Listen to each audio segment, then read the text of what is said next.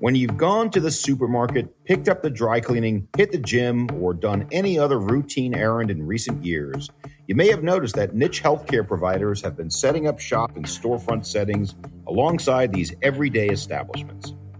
It's a relatively new trend, bringing medical care into retail locations closer to those who need it, apart from a traditional hospital or university campus. On this episode, we'll learn about an emerging asset type in a tactical conversation with leaders from a healthcare provider at the forefront of a strategy known as Medtail. DaVita is, in our real estate strategy, we think probably 50% like retailers and 50% like healthcare providers. That's Peter Berkowitz, Group Vice President of Real Estate Development and Facilities for DaVita Kidney Care, a global company that operates dialysis clinics and home care for people with kidney disease. DaVita provides complex and life-saving treatments, helping patients process water and toxins from their blood when their kidneys no longer function naturally, a specialty that serves hundreds of thousands of patients and an industry worth tens of billions of dollars annually. It is quite an intricate business, but every single clinic is different. And that's Prince Reed, Vice President of Facilities and Asset Management, who is responsible for all of the fixed physical assets, repair and maintenance of DaVita's clinics, and specialized healthcare operations. Coming up, we dropped in on a DaVita corporate conference with guests and an audience from the company to examine a new formula for healthcare, retail, and, of course, real estate. I'm Spencer Levy, and that's right now on the Weekly Take. Welcome to the Weekly Take, and I'm delighted this week to be with our friends from DaVita at the beautiful Margaritaville Resort outside of Houston, Texas. And joining us now is Peter Berkowitz. Peter, welcome. Thank you, Spencer. Good to be here. Great to have you. And then we're joined by Prince Reed. Prince, thanks for coming out. Thanks for having me. Thanks for having me, and thanks for the two of you coming out today. So, Peter, not all of our listeners are familiar with DaVita Kidney Care. Tell us what DaVita does. Sure. Yeah, so DaVita is one of the world's leading kidney care companies. We've got roughly 2,800 dialysis clinics across the United States. We also operate in 10 other countries internationally. We've got about 60,000 teammates, and we're in the Fortune 200. So we may be the largest healthcare company you've never heard of, but we cover all aspects of kidney care, obviously the majority of which is dialysis, much of which happens in our clinics, but we also have a huge home dialysis business. We work with hospitals and nursing homes as well to provide dialysis to their patients and caregivers. I'm going to get a little personal for a second. So my dad had to use dialysis, and he was in New York City, and he had to go 3 a.m. To get his dialysis because it was that much demand. But I thank God it was there, right? So one more big picture question. How big is the dialysis market? I mean, it's got to be, enormous and unserved in some ways. I don't know I wouldn't say it's unserved in the U.S. There are countries around the world that are underserved as it relates to dialysis, but I think within the U.S., quite well served. DaVita is just over a $12 billion business, and it's a relatively concentrated industry, which totals around 36 to 42 billion in terms of U.S. dialysis services. Prince, the dialysis process is a very special process. We've had episodes of this show on medical office, and we know about redundant power. We know about extra needs for water and other things. But why don't you tell us in your own words just the complexity of the buildings that service your dialysis units? Every clinic is different. If we could build to spec everything, it would be a much easier conversation, but we don't always build a spec. We acquire a lot of our properties. We've got requirements for HVAC 24 hours, even though people are not in the buildings. The space has to be conditioned all the time. We've got some that require generator backup, some that don't. We've got water constantly running through the facilities, which I remember my predecessor said that we're the one business that brings water into the building. Everywhere else, we try to keep water away from the buildings. So it is quite an intricate business, but every single clinic is different. So Peter said we've got 28 active, and we've got 2,800 different challenges every day. There you go. So just one aspect of it we talked about in the pre-show, just the water that you give is to be like the cleanest possible water imaginable. Tell us about that. Well, actually, some of our biomed folks are in the room, so I don't want to misspeak. But essentially, as you said, Spencer, we do need to treat our water extensively. So we bring in tap water, domestic tap water. It goes through multiple layers of filters and then goes through an RO, or a reverse osmosis system, before it's even pumped out into the clinic, where it's mixed with dialysate and put through the machines to help cleanse the blood of our patients. So the water, parts of that water come into the body of the patient, as well as impurities coming out of the patient, and you got to make sure that that water and dialysate is absolutely pure and clean, so you're not harming patients. Let's talk about where your locations are. I've been in and around the medical office building for about 25 years, medical office business, and most of the facilities 25, 30 years ago were typically located on hospital campuses. And now what's happened is it seems that the business is fractured. People are putting the medical office buildings or dialysis closer to where the patient is. What's your point of view? Yeah, I think like many parts of healthcare, that the point of delivery is moving closer to where people live. And we've talked about the retailization of healthcare, which I think is true in lots of ways. DaVita is, in our real estate strategy, we think probably 50% like retailers and 50% like healthcare providers. So yes, the retailization of healthcare. So we do actually locate near medical campuses because we still have doctors. So each and every clinic has a medical director and has a set of patients that they want to round on those patients. They prefer to be close to where their offices might be. So we do have a fair amount of our portfolio close to medical campuses or hospital campuses. But we also want to be close to where our patients live. So we're in a lot of retail strip centers. We're in standalone pad sites. We're in office buildings. We actually occupy all kinds of different assets that are convenient to both our medical providers and our patients. Even industrial parks sometimes. Sometimes. Even industrial parks. The nice part is we don't necessarily need to be at Main and Main. If our patients are referred to the clinic, they find the clinic. The doctors find the clinic. We don't need to have the highest visibility, the big billboard sign, anything of that nature. But we do want to be convenient. We want to have convenient parking, convenient access for caregivers, and make it easy for people to come in and out. So is DaVita part of any one healthcare system, or you service multiple systems? Multiple. We are an independent, publicly traded company. We're not associated with any one network, but we have partnerships with many, if not all, major healthcare providers around the country. And some of your facilities, while they might be standalone, some are within the hospitals themselves?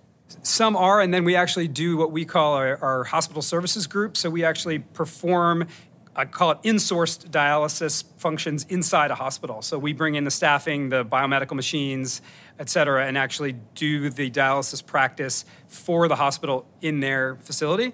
And then in other cases, we are just co-located in their building. Let's broaden the lens here into what you called Medtail, medical and retail together. It's obviously a bigger space than kidney care. You have minor plastic surgery. You have other things that you can do on an outpatient basis. How do you see this business as a whole? But in light of the real estate reality, there's not a lot of retail space out there that's available. Yeah, I would say that trend is probably more a challenge for us than it is an opportunity, honestly. We've always been more of a retail-ish medical business in that people come to our centers, they receive treatment 2 or 3 times a week, and then go home. So they may be doing other things along the way. We were in retail centers. We're in sort of more classic retail locations. With the advent of more urgent cares, more of the things you just talked about, smaller format healthcare, it's just more competitive in the market to find good real estate. So when we're looking to relocate clinics or to do new greenfield de novo clinics, oftentimes the competition for space is higher than it used to be or higher than it has been in past times. During the downturn, that was good for us. In terms of when the real estate downturns in real estate, that's great for us to go renegotiate extensions and renewals with landlords. When there's a lot of competition for that same storefront space, it's a little bit tougher. The one benefit we have is that we don't necessarily need main and main type locations with super high visibility. As long as we're convenient to the patients, convenient to the doctors and caregivers, people will find their way to the clinic. So visibility isn't as important as convenience of parking, entry access, egress, ingress, things like that. But yeah, it's competitive out there for sure in certain markets.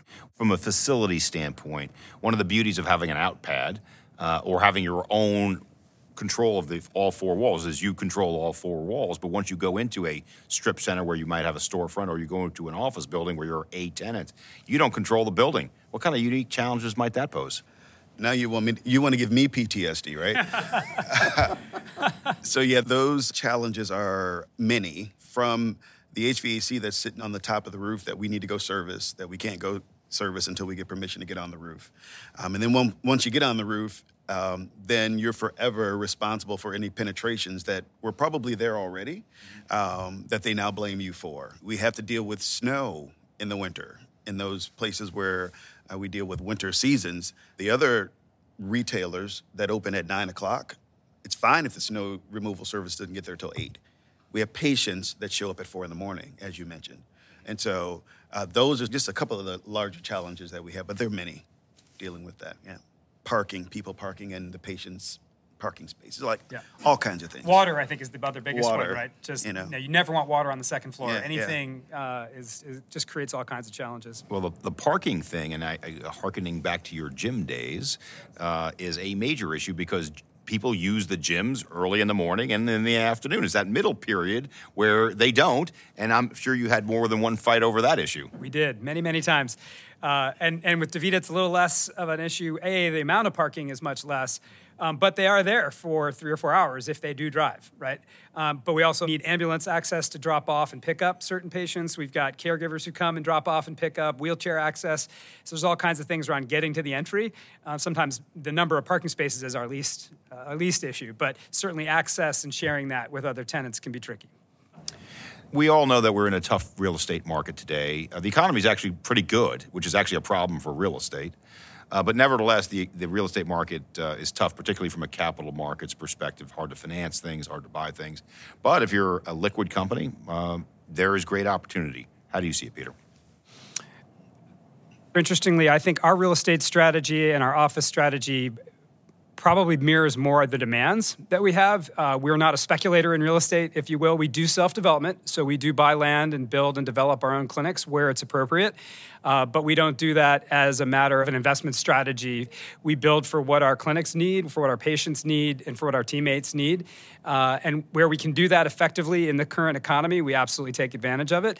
And we're in the process of reshuffling our portfolio. So we've got areas where we're consolidating, areas where we're growing, and it's an interesting time to negotiate with landlords because in certain submarkets, we've got a phenomenal leverage position and others we don't. But it's always an interesting conversation, and so we keep a very close eye on what's happening in the macroeconomic environment, but not so much for speculating or buying and selling real estate quite as much, other than the clinics we build for ourselves and sell for as much profit as we can. Would you say you sell your clinics for profit? You sell the individual clinics? Where we build and develop. So as a real estate practice, we probably I would say on average, our portfolio, we've got 10 to 15% of any year's new openings are standalone, build-to-suit clinics, and we try to build to suit those for ourselves. So we developed our own in-house development capability 7-8 years ago, and over that time frame, have built clinics all over the country where we've, again, bought the land, entitled it, built our own built-to-suit buildings,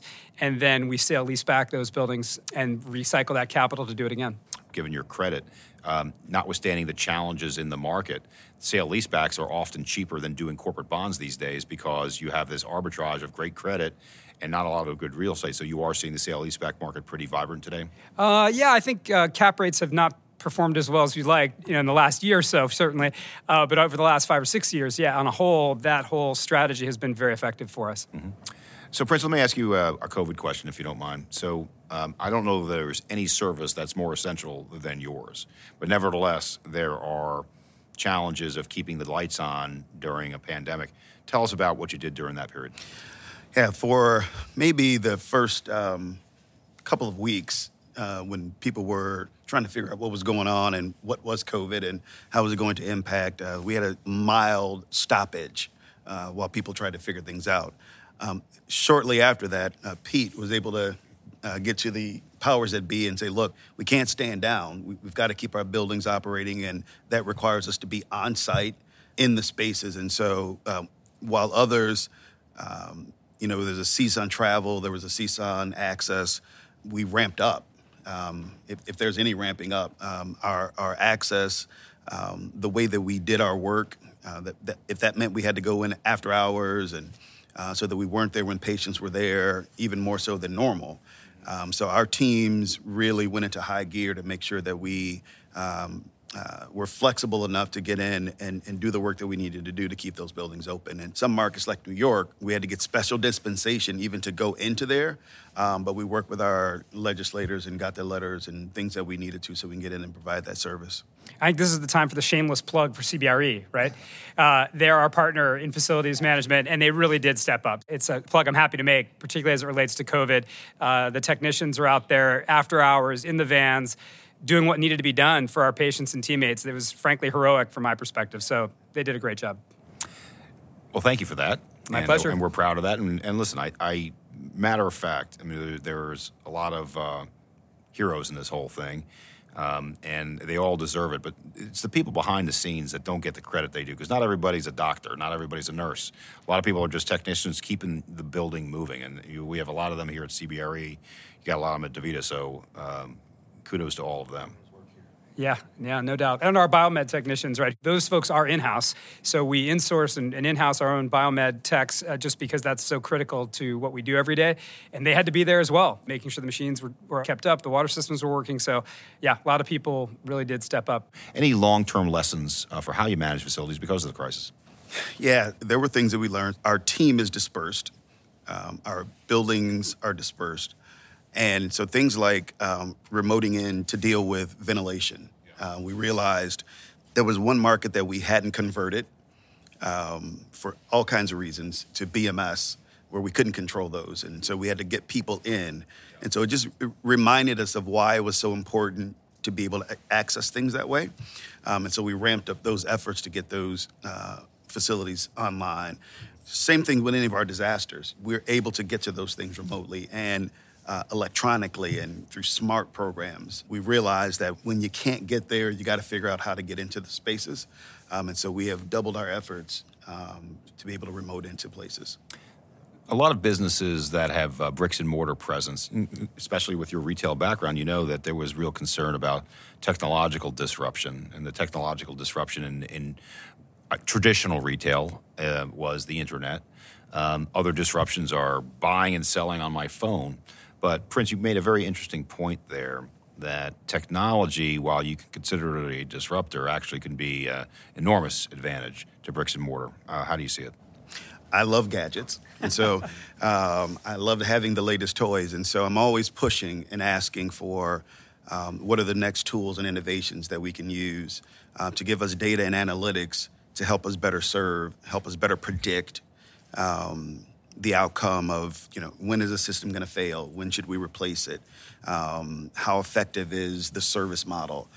So I'm always asking and looking. In fact, in a couple weeks or next week, I'm attending a innovation and collaboration forum to talk about ways to use technology better in the facilities market.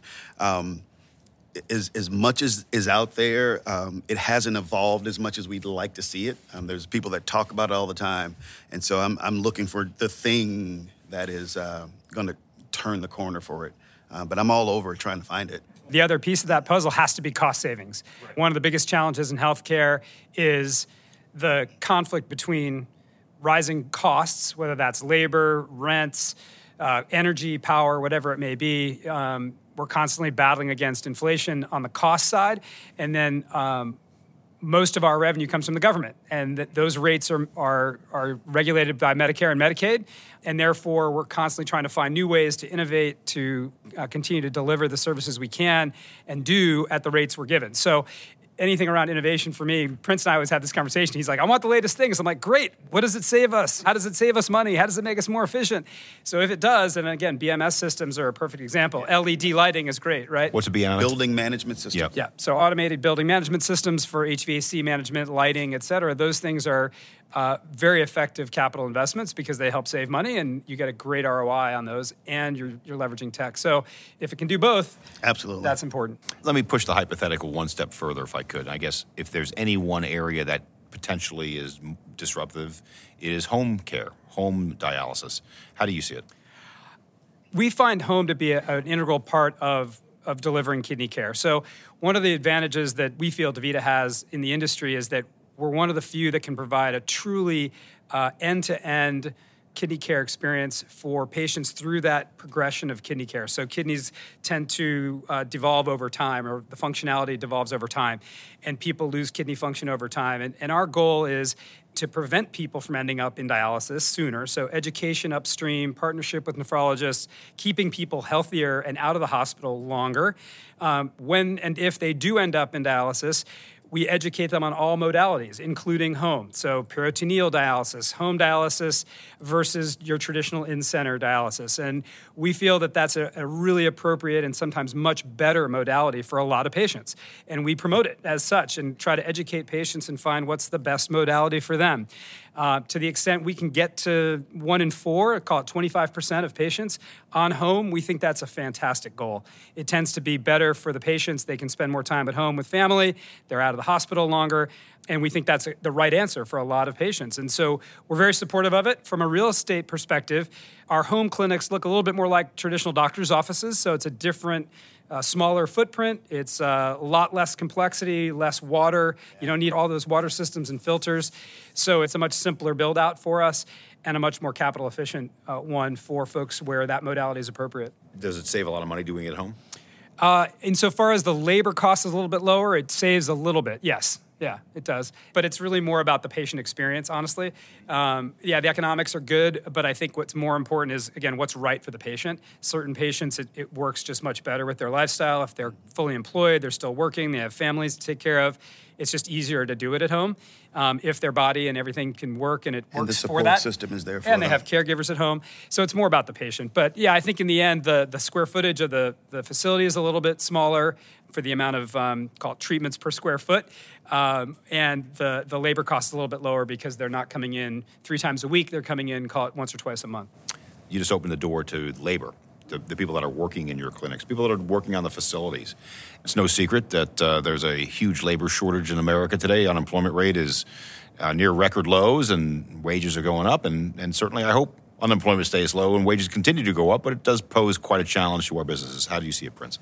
One of the things that worries me the most, and one of my colleagues is working on that solution for us, and that is the challenge with skilled labor. And so as we're trying to maintain facilities and build facilities and renovate facilities, we continually find that a challenge in finding skilled labor. We don't know what happened to all the folks that left the labor market during the pandemic. We don't know where they went. We wish we could find them and bring them back because it's been quite a challenge finding young people that are interested in that kind of work. And so if there's anything that keeps me up at night, that would be the thing that I worry about a lot. DaVita actually has been more focused actually on developing nursing talent. So we created a number of partnerships with nursing colleges across the country and creating internship and residency programs within our clinics to train more nephrology nurses, which is another area of shortage for us in the labor area. And I think we spend a lot of time actually, and you've asked us about this too, spending a lot of time on culture, right, and making DaVita a differentiated type of place to work. We say that we are community first and a company second, and we try to live that way. We call ourselves the Village. Our CEO is called the Mayor, right? We have these neighborhoods. Got neighborhoods. So we have a lot of these things, but really what it's about is creating that sense of community and family really amongst our caregivers, amongst everybody who works at DaVita. And I think if we can create that type of differentiated atmosphere, it creates a much better place to work. It creates better care for our patients. And it's just a lot more fun to operate in a culture like that. Pete talked about the community. It's really about a culture. And I remember when I was looking at this job versus others back in the day, and I saw the core value of fun. And that was what stood out for me. You know, all the others, pretty similar at other companies. But I said, if a company is concerned about making sure that you enjoy the ride, that's where I want to be. And so as much stress as sometimes the job can be, we enjoy the ride. We have a great time. We have a great community, a great family environment. And I think that's even more important in the clinics. Again, I mean, I think that it's great for us. We're all very distributed, so having that connectivity is really important. In the clinics, it's tough work every day delivering dialysis, and a lot of our patients eventually pass away. There's a lot of emotional stress. It's hard. And so I think having that sense of fun and community in the clinics is also really important. We have another saying at DaVita, which is we care for each other with the same intensity that we care for our patients. And I think we live that pretty much every day. Yeah. Well, I'm glad you cracked the door open just slightly for me yesterday. We are staying here at Margaritaville Resort near Houston, Texas, and I think it speaks for itself. We had a good time last night. Indeed. In the spirit of Jimmy Buffett, we honor him this week. Yes, yes. The only thing that was wrong with Jimmy Buffett, he didn't sing a song about Mai Tais. Then it would have been better. But nevertheless, margaritas are other people's choice. But they were very good margaritas. Thank you very much, Mr. Margaritaville. I'm just going to ask both of you for your final thoughts. Prince, first, how do you see the business changing in the next 5 to 10 years? I'll start with the reason that I ended up in healthcare facilities specifically, because I did facilities other ways, was because both of my parents were aging, and I was in and out of clinics and hospitals, and I really felt like DaVita was above and beyond what people receive everywhere else. And so that's why I'm here specifically at DaVita and in healthcare, because I feel like I'm making a difference, doing the thing that I love to do. And I see great things. I see upside for this team, the business that we're doing. I think we are differentially better than any other provider out there. My brother-in-law is a physician, and he confirms that every time I talk to him. He sees what happens at other dialysis providers, and he says it all the time. You guys are doing the right thing. Keep it up. All right. Peter, final thoughts. Talking about the future and where we're headed, we had a new vision statement that came out this year that our CEO and a team of leaders put together, which is an unwavering pursuit of a healthier tomorrow. That's really what it's about, is can we create a healthier experience for our patients? Can we create a better healthcare system? I think any of us, and I'm sure those of you who have been in the healthcare system or have had loved ones go through the healthcare system, it's not always the smoothest journey. And I think our goal is to reinvent that journey and just make it better across that continuum of care. New IT platforms that give you a unified view of the patient. Great clinics that are in good condition so that our teammates and our patients feel like this is a place where they're going to get great care. Great training and culture for our teammates who make people feel cared for. That's, I think, the difference in healthcare. There's various technologies, whether it's AI or any of the automation stuff in the buildings to help improve those experiences. That's the ultimate goal, though, is how do you make the experience of healthcare smoother and more seamless from end to end, whether you're just having beginnings of chronic kidney disease or whether you're on the transplant list. These are all areas where DaVita can play, will play, and will help people live better in the long run. And hopefully in that process, we'll set an example to reinvent healthcare. So on behalf of the Weekly Take, what a delight to be with my friends from DaVita today, starting with Prince Reed, Vice President of Facilities and Asset Management, DaVita Kidney Care. Prince, great job. Thanks for coming out. Thanks, Spencer. Had a great time. And Peter Berkowitz, Group Vice President, Real Estate Development and Facilities, DaVita Kidney Care. Peter, thank you. Appreciate it. Thanks for having us.